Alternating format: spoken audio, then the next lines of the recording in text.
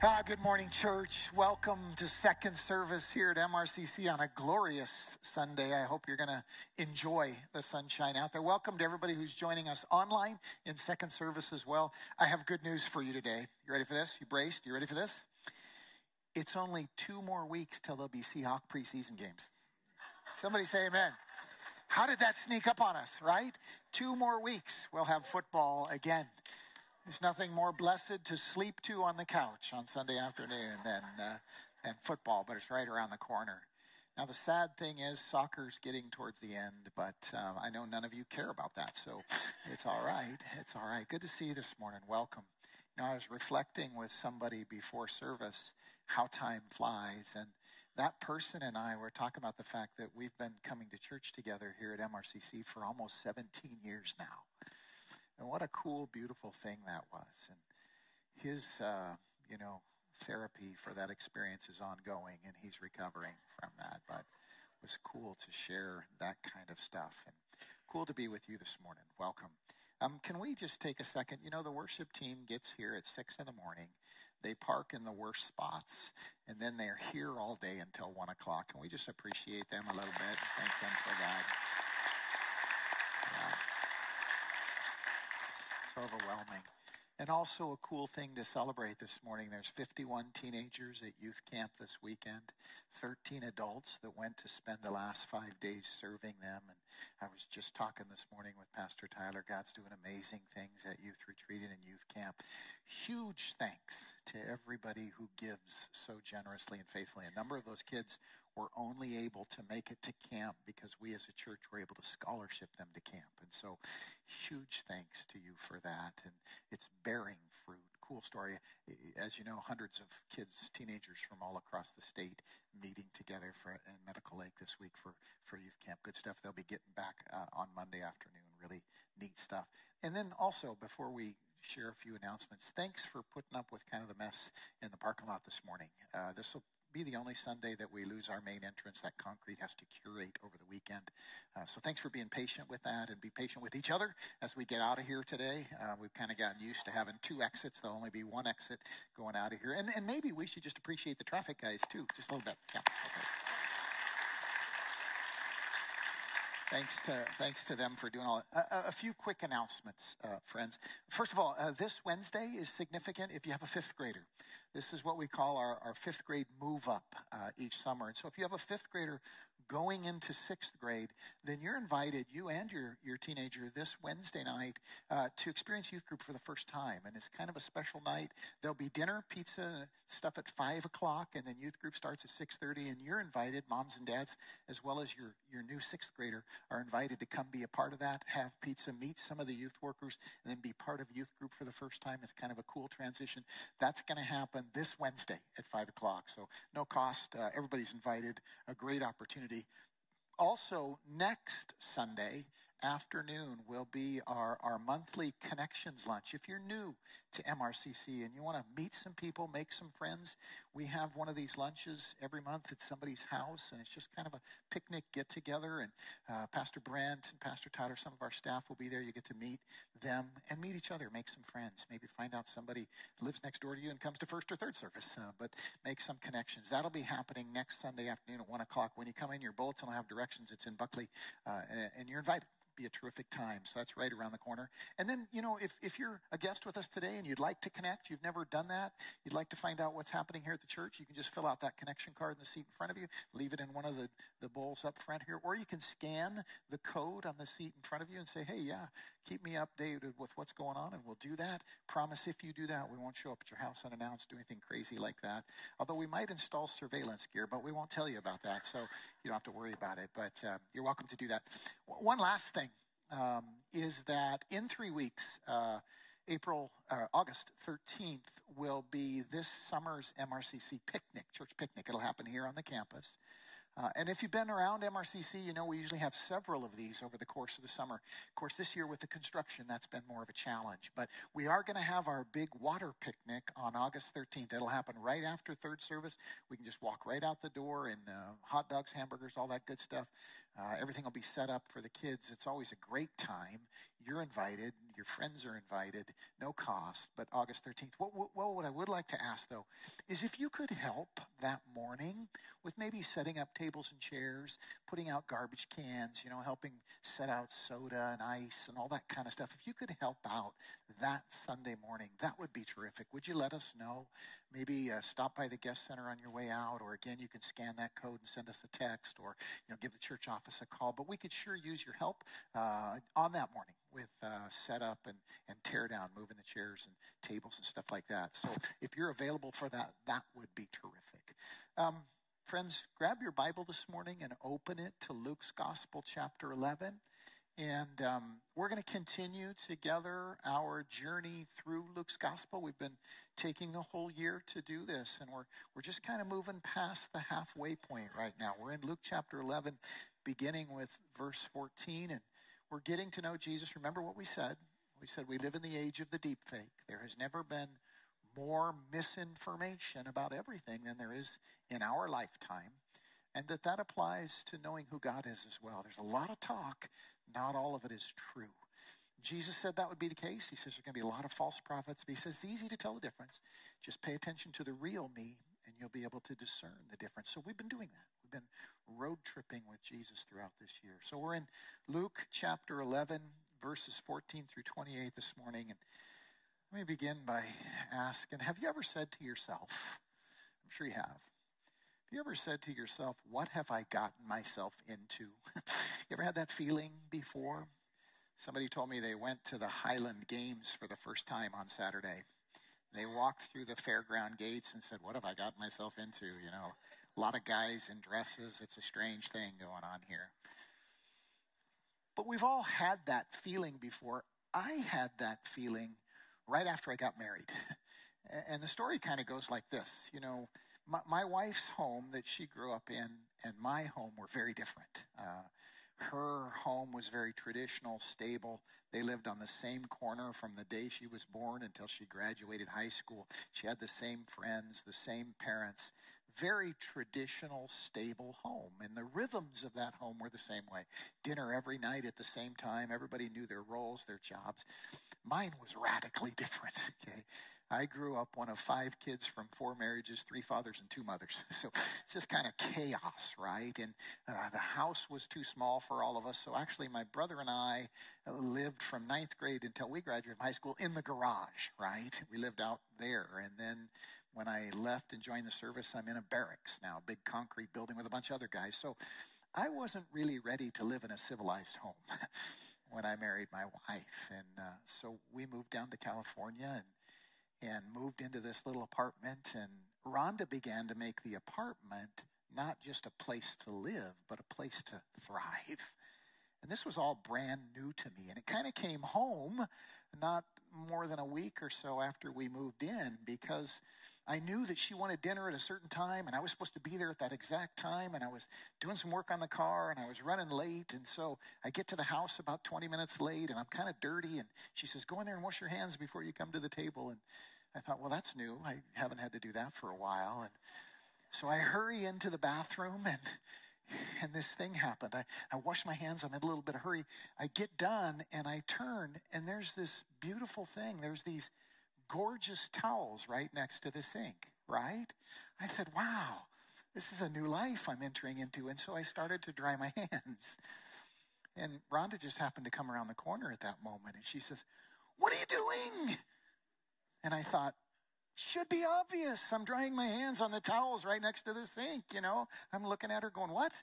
And she's going, no, you don't use those towels. Well, why did you hang them right next to the sink?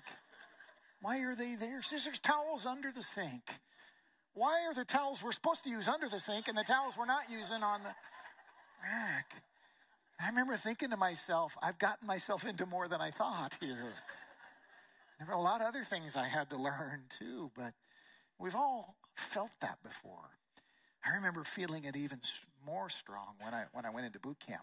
I had my idea about what being in the service would be like, what being in the Marine Corps would be like. And of course, once I got in there, they start changing all my ideas.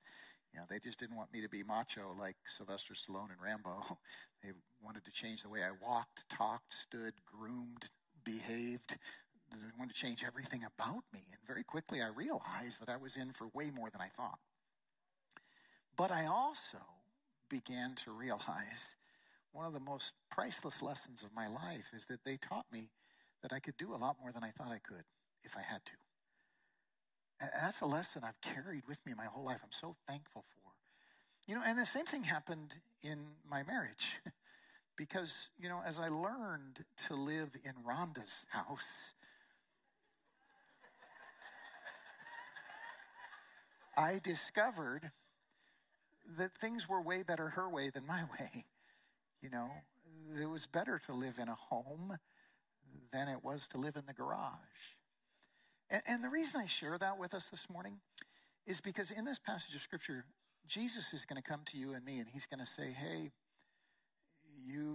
you're in for more than you think you are. I have a plan for your life which is way more than just occasionally helping you out when you get in a crisis. He says, I'm going to come in and father you. I'm going to come in and rebuild you, Greg, from the ground up. I want to transform you. I want you to be born again, not just in a moment, but for a lifetime. And sometimes we forget that. Sometimes we sort of hang around the Lord sort of like we hang around the home improvement store. It's there if we need something, but most of the rest of the time, we're kind of checked out. And Jesus is going to challenge that idea this morning. He's going to teach us that the Father comes to father us, to transform us, to change us, to teach us, to renew us, to remake us. And that with him, it's kind of an all or nothing thing. It's way more than we think we want. But at the end, it's what we're grateful for. Here's how the Lord is going to put it this morning. And I'm just going to jump to the middle of where we're going to be in Luke, then we'll come back and get there. But the Lord puts it this way. He says, he who is not with me is against me, and he who does not gather with me scatters. What's Jesus saying there? Well, the first thing he's saying is, hey, there's no middle ground with me. You kind of can't ride the fence with me, Greg. You're either in or you're out. You're either with me or you're not. You're either under me, under my authority and lordship and teaching, or you're not. It's like Will Rogers said, you can't ride the fence. The only thing you get when you ride the fence, he said, is splinters. and Jesus is saying something like that to us. He's saying there isn't any middle ground with me. I want all of you. And I want to give you all of me. To quote Kyle Idleman about 20 years ago, put this beautifully in a book he wrote. He said, Jesus has many fans, lots of people who want to cheer for him, but far fewer followers. Many fans, but few followers. And his invitation to us, though, is to become not just a fan, but a follower. We're going to hear him talk about that this morning. And it also means this, you either gather with me or not.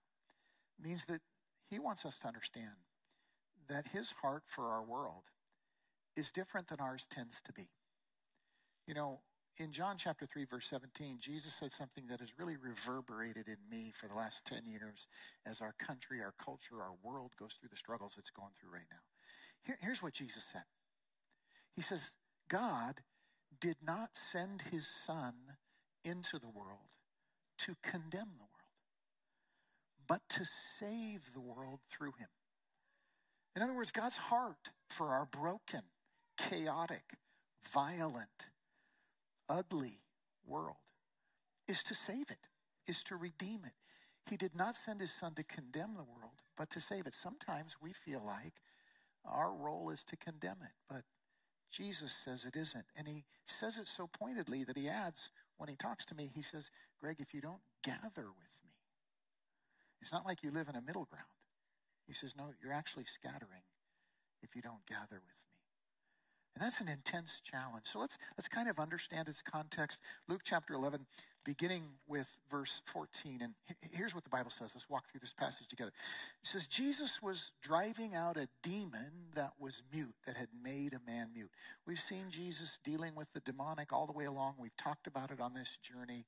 You and I are more than minds or bodies. We are also spirits. We live in a spiritual reality. Sometimes that spiritual reality is more significant than what we see and feel and think. And this man was certainly experiencing that. And Jesus delivered him. He rescued him. He cast out that demon. The man was able to talk again.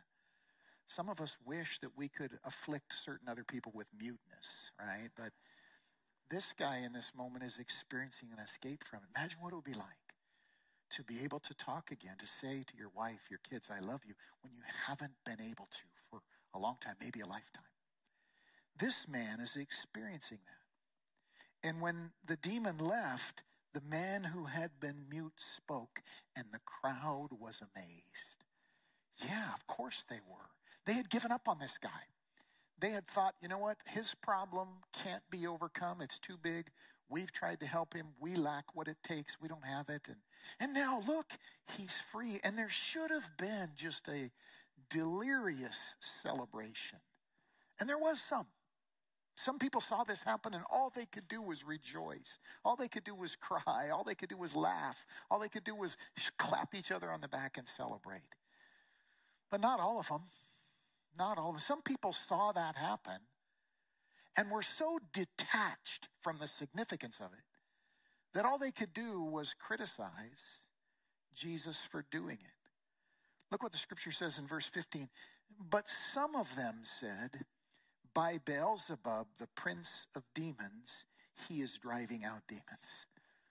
And others who saw this happen, who in this moment experienced this man's deliverance, others tested him. Matthew says they made a demand on him. They demanded that he give them a sign from heaven, that he prove more to them than they had already seen. You know, you've probably noticed this, but the world is full of critics. Have you noticed this? They're everywhere all the time. And in this moment, healthy, sane, normal people would have been nothing but amazed with joy at what had happened for this man. But many weren't. Many, because they were more critics and thrill seekers than gatherers, saw this and said, we don't like this Jesus guy. We don't like who he associates with. We don't like his ways, his patterns, his habits, his priorities. And so we're going to complain. We're going to criticize. Some were going to complain about how he frees people from demons. Now, church, talk about insanity. If you see a person delivered from a demon and you start criticizing how it was done, you are missing the point. Amen? There is nothing bad about that happening. No matter how it happens, there's nothing bad about that happening. But these people couldn't see that. They said, he's just using demonic power to afflict the demonic. And others tested him. Others made demands of him. Instead of rejoicing in the good that was happening, they wanted to be thrilled, amazed, excited. They wanted more signs and wonders. They were more interested in signs and wonders than what signs and wonders point to, and that's a bad place to be. But that's where they were. Friends, when you find yourself demanding that God prove something to you, it's because you've stopped paying attention to what he's already shown you. The scripture says that faith isn't a leap in the dark. It's not a mystical power that some have and others don't. Faith is when you get honest enough to admit to yourself what creation makes self-evident, that God is there. He's always been there. And you've always known it. The only question is whether you're willing to admit it to yourself or not. These folks weren't ready to do that. They wanted more, they wanted more, they wanted more. It's a sign that your heart's out of tune when you demand that God prove something to you when he's already shown you and me so much. There will always be people who say, if you don't thrill me, I'm out. And Jesus says, those are wicked people. Look at verse 29. He says, this is a wicked generation. It asks for a miraculous sign and none will be given it. We'll come back to that in a moment. But for now, just hear his heart. And let me ask you to ask yourself, as I ask myself, are you more of a critic or a thrill seeker or a gatherer? Jesus says those who don't gather with me scatter. They may have good intentions. They may think they want what's right and good, but in fact, they're working against me because they're not gathering with me. It's a powerful thing to consider. And the Lord goes on to point out the wrongheadedness of the critic crowd. Look at verse 17. Jesus knew their thoughts. He knew what they were thinking. And he said to them, any kingdom divided against itself will be ruined, and a house divided against itself will fall. Maybe you didn't know that Abraham Lincoln was quoting Jesus when he said that, but he was. If Satan is divided against himself, how can his kingdom stand?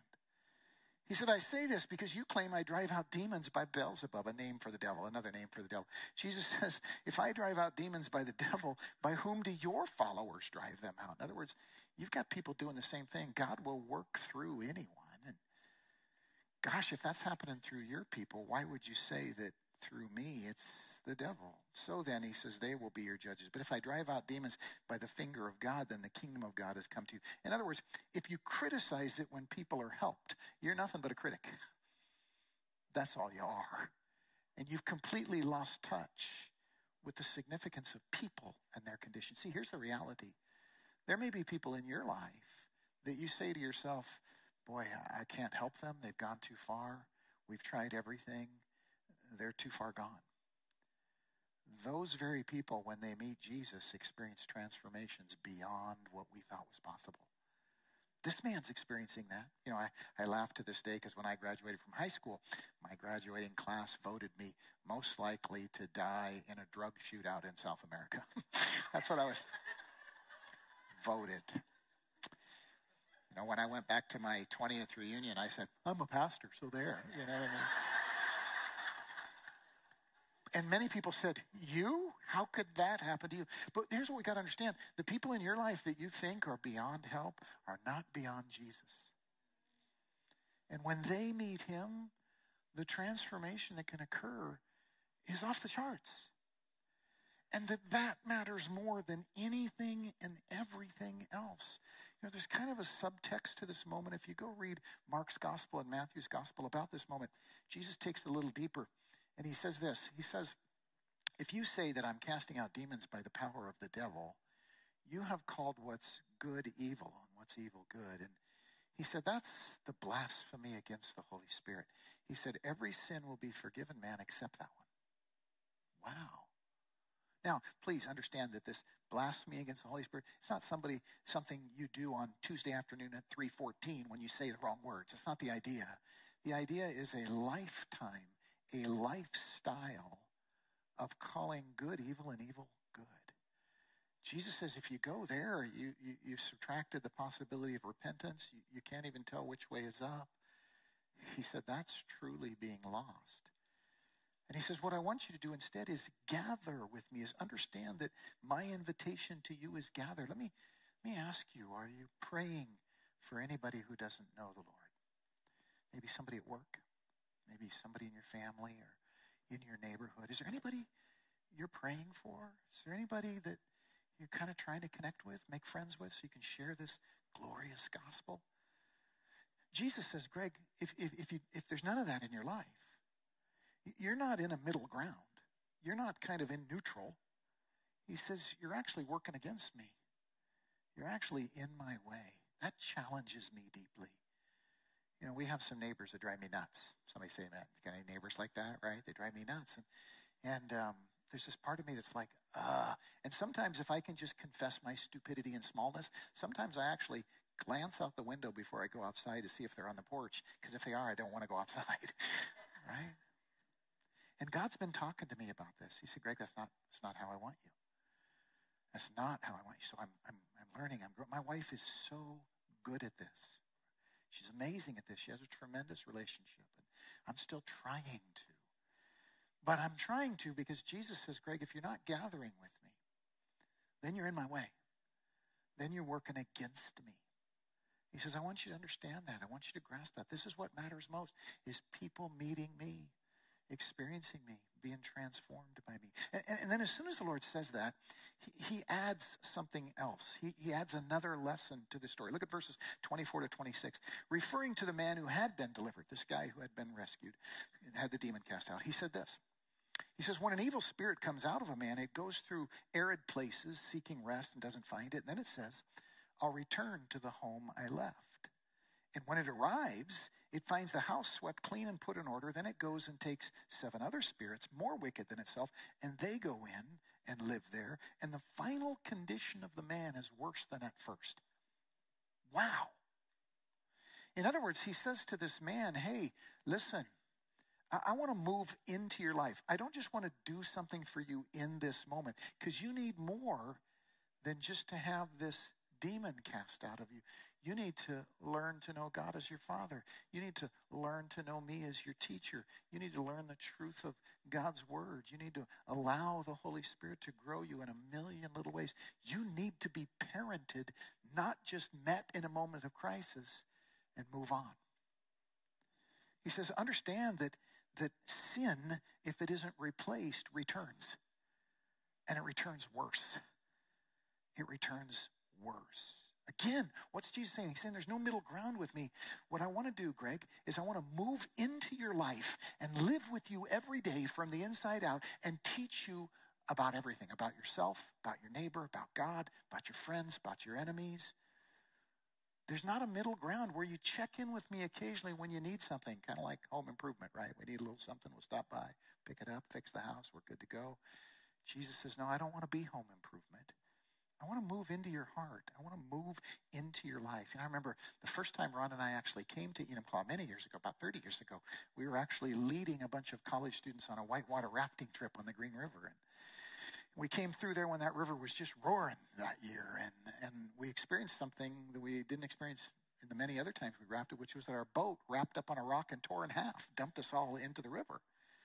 And so we're in this whitewater clinging to rocks, the water shoulder level, and, dangerous place.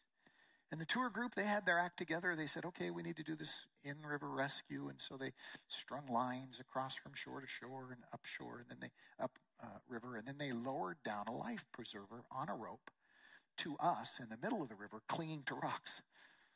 And then they said this, okay, you're going to have to let go of the rock. I did not want to let go of the rock at that moment, all right?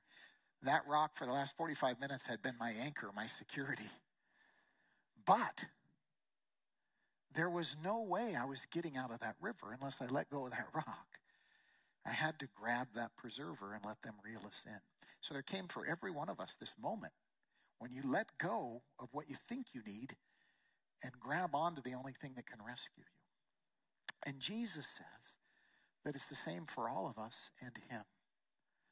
He says, you got to grab onto me. You can't sort of live in between. You can't sort of stay here in the river forever. You'll die. I want to replace sin in your life with virtue. I want to replace it with goodness. I want to replace it with the mission of God. He says, I want to move you from somebody who's a scatterer to a gatherer. And that happens when we recognize that there's no middle ground. There just isn't. And so the Lord lays this on us and invites us to embrace the life preserver of his dwelling in us. Lots of us have experiences with God, but he never really moves into our lives. He never really becomes our in-home teacher.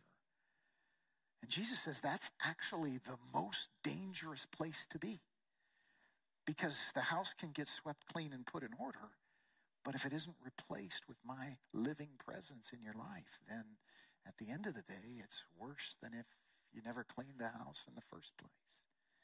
And the Lord challenges us to recognize that there is no middle ground. Let me just ask you, are you hanging around Jesus, or have you asked him to move in? Have you invited him to move into the center of your life? One of the things that you'll see happen over time, if you haven't already, is exactly what Jesus told us would happen back in Luke chapter 8 when he said, those on the rock are the ones who receive the word with joy when they hear it, but they have no root. They believe for a while, but in the time of testing, they fall away. My mind goes back whenever I read that to when Ron and I were new believers. We were part of a young marrieds group at our church. There's about 20 couples, and we did a lot of fun stuff together. We watched football games. We went to the coast. We had picnics. We barbecued. We played board game nights. We had a great fellowship time together, and it felt like these couples were going to kind of share life together forever. But as the decades have gone by, do you know what Ron and I have experienced instead? More than half of those couples have gone on to abandon their marriages, have gone on to tough stretches in life, tragic in many cases, one even to suicide. Why? Because they were good with hanging around Jesus, but not good with having him move in and take over. You know, one of the things Ron and I were taught early on as believers was to prefer God to each other, was to love God first, even before our husband and wife. We learned to say early on from Keith and Melody Green, we'd say to each other, hey, you're my number two. I love you second best. you're my two, you know. And some people would look at us cockeyed, well, you can't say, but no, wait a minute. That's exactly what the Lord teaches us. And here's the beautiful thing. As we've learned that, it's made our marriage what we could never have made it on our own. And that's why Jesus says to you and me, to all of us, hey, don't try to live in the middle ground. Don't try to ride the fence. Instead, go all in with me. Embrace this call to be a gatherer. Begin to pray for those who don't know me. Begin to seek to make friends with people who don't know me, to give away my grace, my gospel. Jesus says, well, if you don't gather with me, you will inevitably become a scatterer. You know, when I moved in with Rhonda, I found out I was in for more than I thought. There was no escape. But in that, there was something more beautiful than I could have ever imagined ahead of time. And that's the relationship that we have now. That's why Jesus says, he who is not with me is against me. He who doesn't gather with me scatters. That's why he says to us this morning, don't try to live in the middle ground. You know, don't you wish, here's a fantasy, don't you wish you could clean your house once and it would stay clean? Somebody say amen, right? Who's in for that? But you know that's not how it works. So you vacuum every week, and you do the laundry every week, and you take out the garbage every week. And you're better off because you do it. Amen? Wives are looking at their husbands right now and saying, yeah, do this. Yeah, it's the same thing with our relationship with God. Or think of it this way. You know, how much room is there for other relationships in your marriage? You good with your husband having another wife somewhere? Probably not. You want him all in with you. Same thing. Jesus says, I want you all in with me. And that happens when you move beyond being a critic or a thrill seeker, and you become a gatherer instead. You know, when I first started really playing basketball a lot, soccer, the same thing, I had to learn that there's no middle ground. You're either moving where you're supposed to be moving, or you're in everybody's way. You're gumming up the whole works. Same thing with a band in music. Either everybody is playing the same music, or you're in the way. There's no middle ground. And so Jesus says to you and me, there's no middle ground. The Lord puts it this way in 1 John 4, and we're almost done. He says, if anyone says, I love God, but hates his brother, well, he's a liar. Anyone who doesn't love his brother whom he has seen can't love God whom he's not seen. Folks who hang around Jesus without ever letting him move in inevitably become critics and thrill seekers. Folks who let him move in turn into gatherers, turn into helpers, turn into sharers of his love and his grace. And so here's what the Lord asks of you and me today. He says, will you let me move in? Will you let me turn you into a gatherer? That doesn't mean you have to go door to door in every apartment complex in your city. It doesn't mean you put on a sandwich board and hike up and down Main Street. It doesn't mean just putting bumper stickers and flags on your car. What it does mean is that you begin to pray for and seek out and build relationships with people who don't know Jesus yet, so that the Holy Spirit can use your life to introduce him to them. Let's hear it again. We love our Lord. We love our Savior. We want to serve him. And he says, Greg, you either gather with me or you scatter. Let me ask you, who are you praying for? Who are you seeking? Who is God calling you to pray for and seek? Let me finish with a story. Don Thurman, in his book, Off Balance, Off Purpose, writes about how tightrope walkers learn their craft. Evidently, he's a tightrope instructor. I didn't know there was such a thing, but he is. And he says, whenever my new students step on that rope or cable for the first time, he said, they all make the same mistake. He says, their heads are down. They focus on the rope or the cable, or they look at their feet and try to make sure they're putting their feet in the right place. He said, but what I teach them is that will never work. You do that, you will always be afraid, you will always be off balance, you will fall off. He says, so what I teach them instead, he says, it's the hardest lesson, but once they learn it, it's the key to the whole process. He says, what I teach them is to look ahead instead at the goal, to focus on the other side of that gap, to focus on the other end of the cable. And he says, if they fix their eyes there, they discover the ability to tightrope walk. They discover the ability to do what they were trying to do by looking down. In the same way, Jesus says, when you let me call you to gathering, you start to discover all the other things you want to learn. I start to work powerfully in you, and all the other lessons come in the wake of it.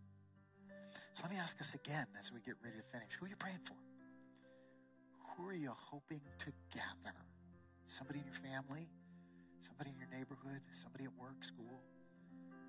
Who is it? Let God open your eyes to them. Gather with him. And you'll discover what you're looking for in all those other ways.